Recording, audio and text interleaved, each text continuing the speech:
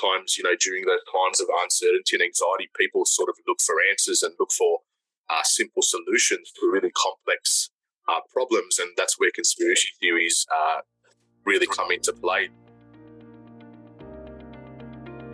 Welcome to the AIS New South Wales Creating Cohesive Communities podcast series, developed by the Association of Independent Schools New South Wales. My name is Julia Jember, and today we are joined by special guest Rami, Project Coordinator from All Together Now. Rami's community cohesion journey started in the legal field before moving to youth and community work. In 2016, Rami commenced work for All Together Now and was part of the founding team that developed a unique and innovative training package specifically for those working with youth to effectively engage and support young people at risk of embracing far-right extremism or being recruited by far-right groups. A one-of-a-kind in Australia, this training program continues today with the addition of other groundbreaking and relevant training programs, such as the Agency program. The Agency program was co-designed with young people, for young people, and addresses online hate, as well as far-right extremist conspiracy theories and misinformation, a notable and increasing trend during the COVID-19 pandemic and subsequent lockdowns. Rami continues to actively participate and contribute towards the growing body of research, training, and community awareness raising on far-right extremism with universities, academics, colleagues, and community organisations. Before we begin, we would like to acknowledge the traditional custodians of the lands and airways in which we are meeting and broadcasting today. As we share our learning, we also pay respect to elders both past and present, as it is their knowledge and experiences that holds the key to the success of our future generations.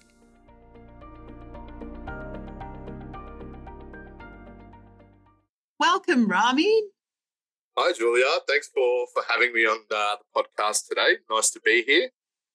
So wonderful that you can be part of this. Thank you. Thank you so much. Rami, can you tell our audience more about what a conspiracy theory is and why there has been a sharp increase in recent years, particularly with social media feeds and across social media platforms?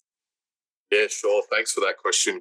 Great question. A conspiracy theory is basically, as the name sort of suggests, this, a theory or a hypothesis about some sort of conspiracy taking place between two or more actors, and usually with some sort of harmful or malicious intent.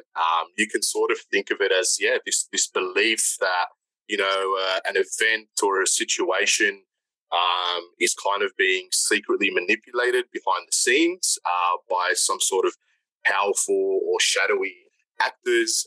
And as I mentioned, usually with some sort of negative or malicious intent. And usually, from looking at different conspiracy theories, they tend to have a few things in common.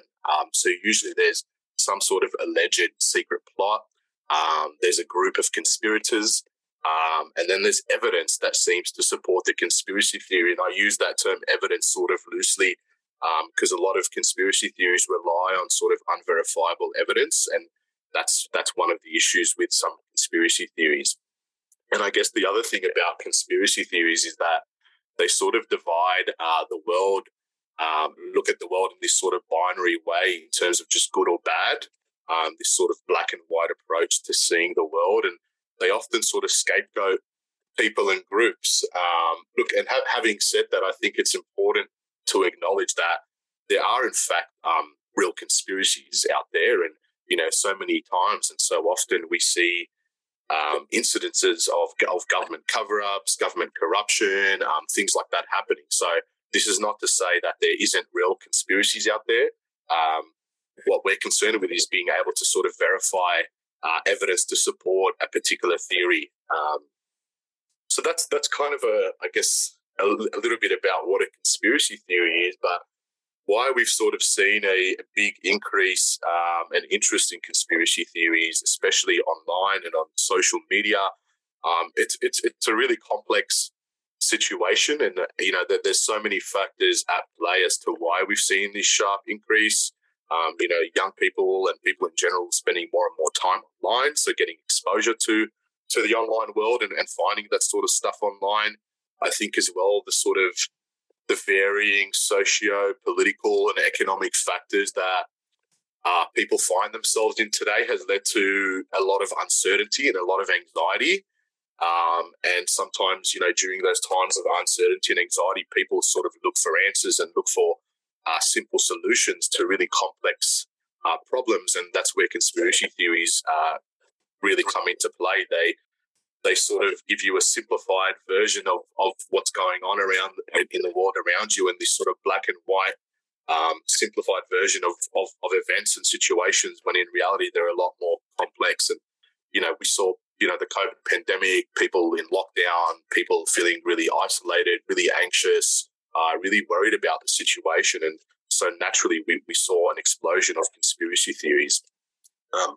I think another reason as well is, a lot of stuff's been happening over the last few years, and I think a lot of people feel let down by the system, by governments and that sort of thing. And again, people sort of look for answers to some of these things. And I think conspiracy theories are an easy sort of an easy thing to kind of latch onto during a really difficult time. So it's a combination of a lot of things. I think as well why people have really bought into conspiracy theories recently as well is that they do contain kernels of truth. And so that's how they can be effective, is that they have kernels of truth along with a lot of other problematic stuff, and people sort of buy into that. So, yeah. Amazing. Thank you for highlighting all the complexities there, and also how accessible it has been for many people over recent years, as you've highlighted.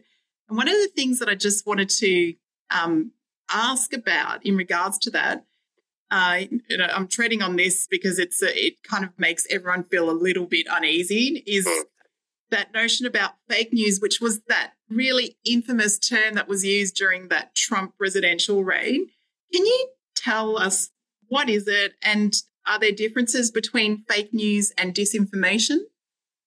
Yeah, sure. So, you're spot on there. That fake news, that term has really been thrown around quite a lot in the last few years, and really sort of came to prominence during Trump's presidential campaign and his time in power.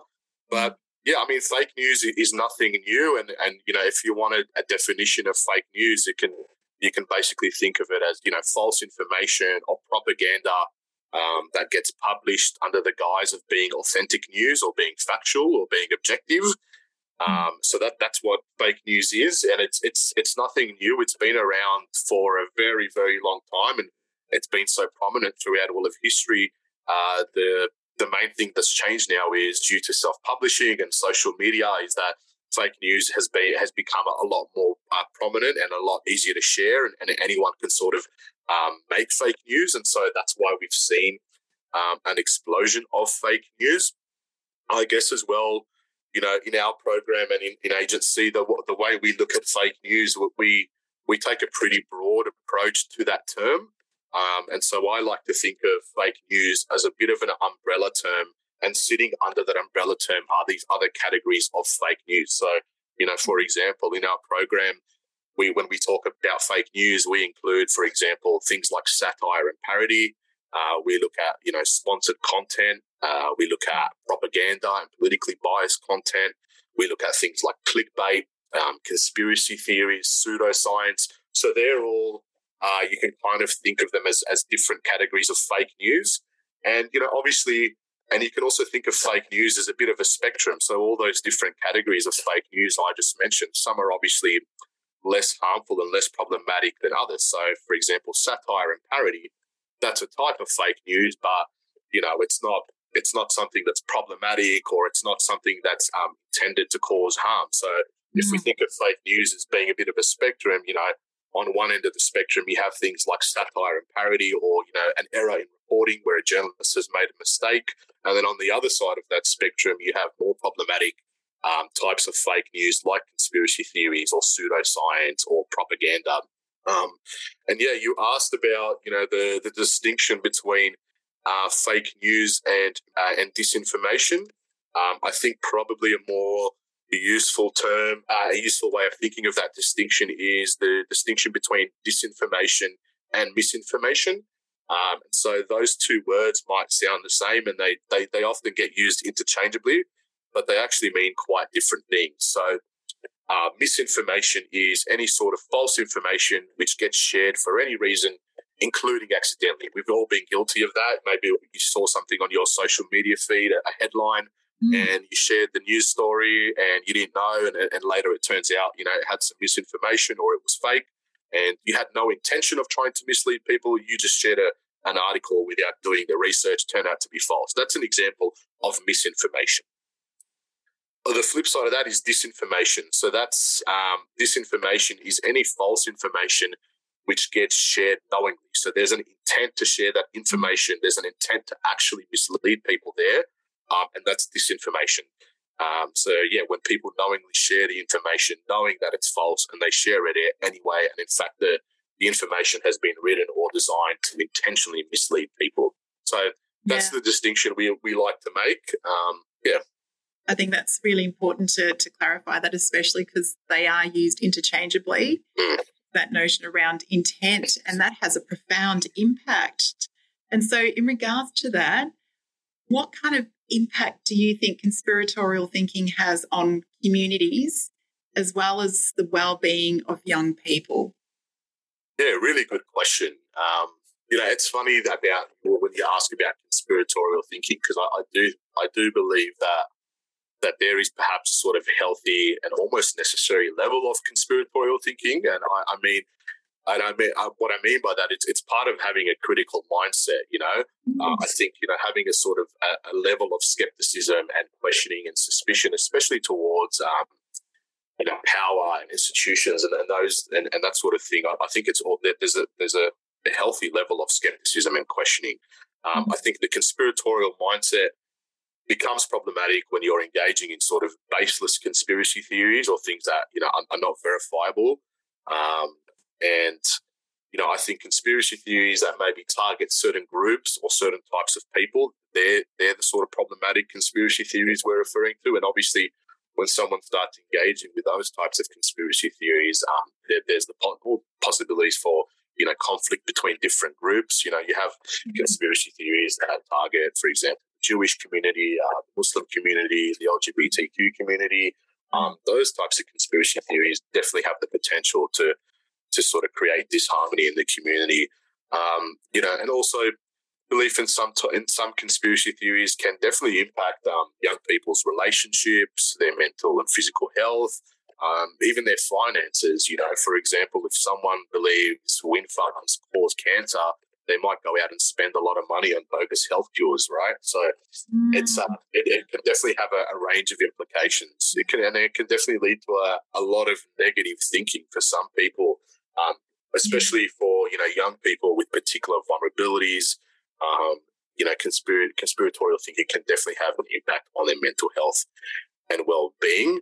I think as well, for me, another issue with baseless conspiracies or that problematic conspiratorial thinking is that right now it's really overwhelming to be a young person, and I think young people they're facing so many challenges, they're facing so many obstacles.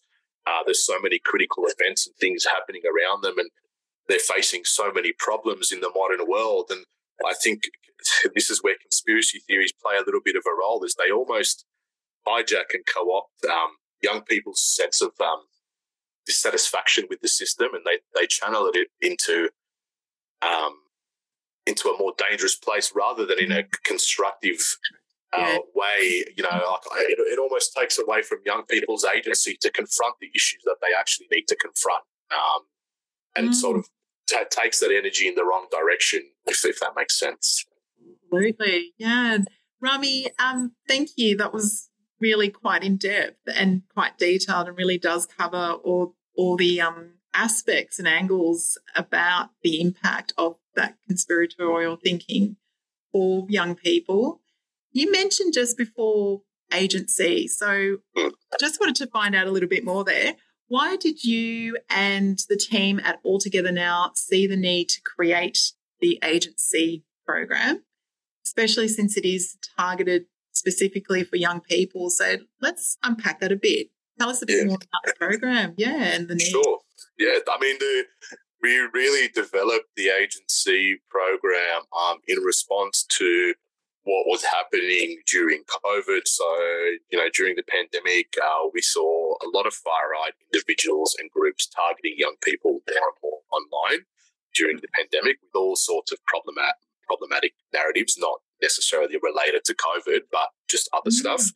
And, at ATN, we've been watching far-right groups and individuals for nearly a decade now. And what we know about the far-right is that they are extremely opportunistic. So they will use any situation to their advantage, and COVID was no different. And we really saw far-right groups during the pandemic capitalising on the situation and capitalising on that space in an attempt to to target and recruit young people. So the combination of young people being in lockdown and spending more and more time online with this renewed push by the far-right to target and influence young people is basically why we developed agency in response to that. And, we also kind of felt that, and the impression we got from talking to teachers in schools is that they felt quite unsupported and almost a bit helpless trying to address this issue with their students. So there was really a need there. Yeah, amazing. And it just seems like there's a wealth of experience and knowledge, as you said, 10 years of following the themes and behaviours emerging with the far right. In terms of the program, there is a component of critical thinking skills. So just wanted you to sort of talk a bit about that, if that's possible. How are they the antidote to navigating conspiracy theories and the fake news and this disinformation? Yeah, look, really good question. And it goes back to a little bit about what I was talking about earlier about that conspiratorial mindset. Yeah. It really does link a bit to critical thinking. And so, critical thinking is basically just the kind of thinking where you as an individual, you question, you analyse, you interpret, you evaluate, and you make a judgment about what you read, what you hear, what you consume, what you say, or what you write. And, if you have good critical thinking, it's about making sort of reliable information. And, it's not to say that someone who applies critical thinking is being negative or focusing on faults. It just means being able to clarify your thinking so that you can break down a problem or a piece of information, interpret it, and then use that interpretation to arrive at an informed decision or judgment. And we really try and build that critical mindset with young people during this program. I guess, something, if you have that sort of critical mindset, you as a young person, you're in a better position to navigate the wealth of information that's out there, whatever you're consuming, whether it's conspiracy theories, whether it's the evening news on television, whatever it is. If you have that critical lens, you're going to be in a better position to sort of make a judgment and evaluation about whatever you're coming across, whether it's from the mainstream media or from, an influencer on social media. And I just want to emphasize something about the program and our role with the program is that our job is not to teach young people what to think, what to believe, or what to read. Our job is to give them the skills, the critical thinking skills for them to arrive at conclusions themselves, which is a much better position than trying to tell them, hey, this is what you need to believe. I think that's the best approach to empowering young people in this space. Telling young people that they need to think a particular way or believe a particular thing is definitely not the right approach. We want to put them in a position where they can arrive at those positions themselves and then they're going to genuinely believe it rather than sort of just, saying they believe something just to. Yeah, amazing. What a powerful skill set to actually facilitate in that process. And, you've touched upon that critical thinking skill set. Are there any other kinds of skills that students and also educators will take away from being part of this amazing program? What kind of sort of practical strategies does the program provide to enhance those skill sets as well? Yeah, great. I'll talk about educators a little bit later. Agency is more specifically for young people aged 14 to 21. It's a series of workshops, as you already know. And, we do cover quite a lot of things. So, as mentioned, we do look at sort of critical thinking skills. We also spend quite a lot of time on media literacy and equipping young people with media literacy skills. And then we also take time to focus on sort of racial and intersectional literacy as well. And, giving young people that sort of holistic understanding and how all those things kind of link together. So, yeah. Yeah, so you kind of were talking about how the program's delivered. So it's multi-sessional with teachers and students. Did you want to just sort of clarify how that all works? Yeah, that would be amazing. Yeah, sure. So the program consists of 3 workshops. They run from about an hour to an hour and a half each.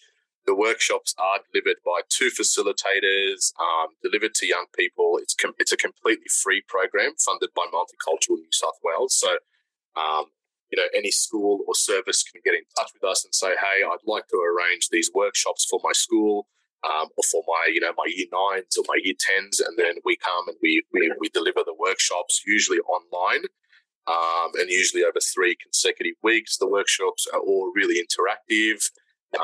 With lots of activity-based learning. And so there's really 2 main ways that a young person can participate in the program. They can sign themselves up to one of the public sessions, or as I mentioned, their school or service can reach out to us and request to host a set of the workshops, which is completely free and at no cost to the school or service at all. So, they're the two ways that young people get involved.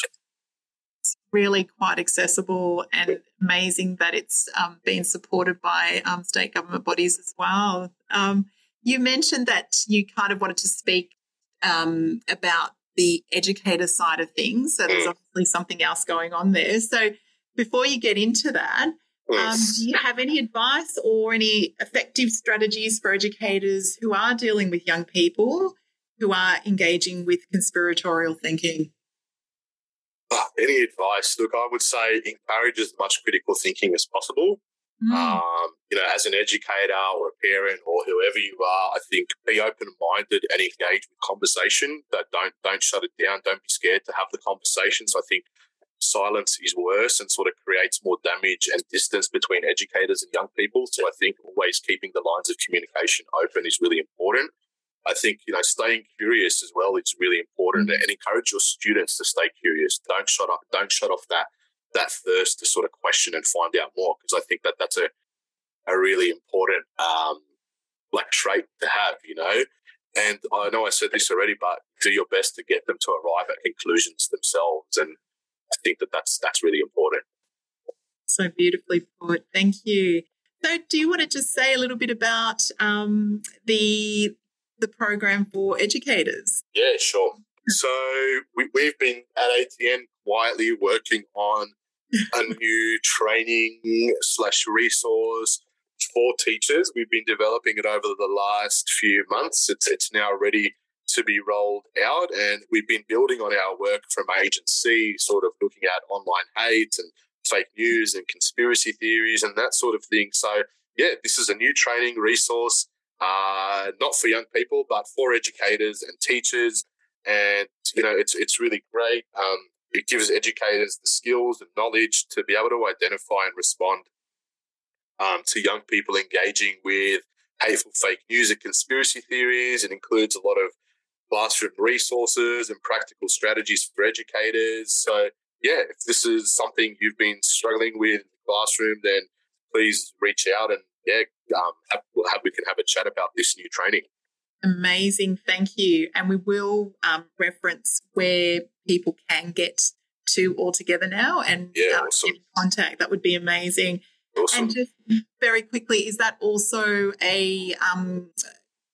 are there any costs involved in regards to participating in that? Yeah, that one is a paid training. We don't have funding for that at the moment. So unlike agency, which is free for schools and services, this is a paid training. No worries. Thank you. Yeah, no worries. Yeah, go back to agency for a moment. And just really thinking, because it seems like it's just been so incredibly impactful and powerful for everyone involved. Do you have any inspirational, one of those aha moments you might have experienced from student participation in the agency program? Yeah, look, there is a class that stands out. I remember we had a school reach out and request that we come to agency. I think it was with their year 9s or year 10s, and this particular class, they were having issues with a small group of boys in the class who were making all sorts of inappropriate comments and engaging with a range of problematic narratives and content online. And so they reached out to us, and we came and ran the first workshop, and the first 10-15 minutes of the workshop, that group was just really resistive, wasn't really taking anything on board we were talking about, and just kind of having a bit of a laugh at the whole thing. And as we sort of continued through the first half of that workshop, and then we had our little break in between, and then we came back and finished the second half of that first workshop, and we wasn't sure how much it was really going down with those students, but then the teacher sort of reached out to us at the end of that first session. He was like, you're not going to believe it, that that same group of young boys that we've been having issues with, they came up to us in the break and were saying, oh well, we didn't know about all this, and we didn't realise that there was all these different types of fake news and propaganda and politically biased content, and that they really sort of got something out of it. So it was great to sort of hear that, because I was thinking, they're not really taking any of this on board, and sometimes you don't know the impact of a program till later. It's moments like that are really awesome. Absolutely. And, that feedback, very profound, and how quickly there was that turnaround to open up that conversation, and the very important conversations as well. Very powerful. Rami, before we wrap things up, is there anything you would like to share that we haven't covered? No, I was going to talk about the educators, the training for educators. But look, I've already brought that up. So I think that's good. I think just a message of hope and support to schools. Don't be scared. It's all good. Be sort of courageous in this space, and just keep having those conversations and contact us. Beautiful. And finally, what one thing would you like to see schools do in this space? I think, I think it's there. I think we've got it. No, look, like I said, stay active, be courageous, keep having those conversations. This is such a complex and difficult area. There's no silver bullet.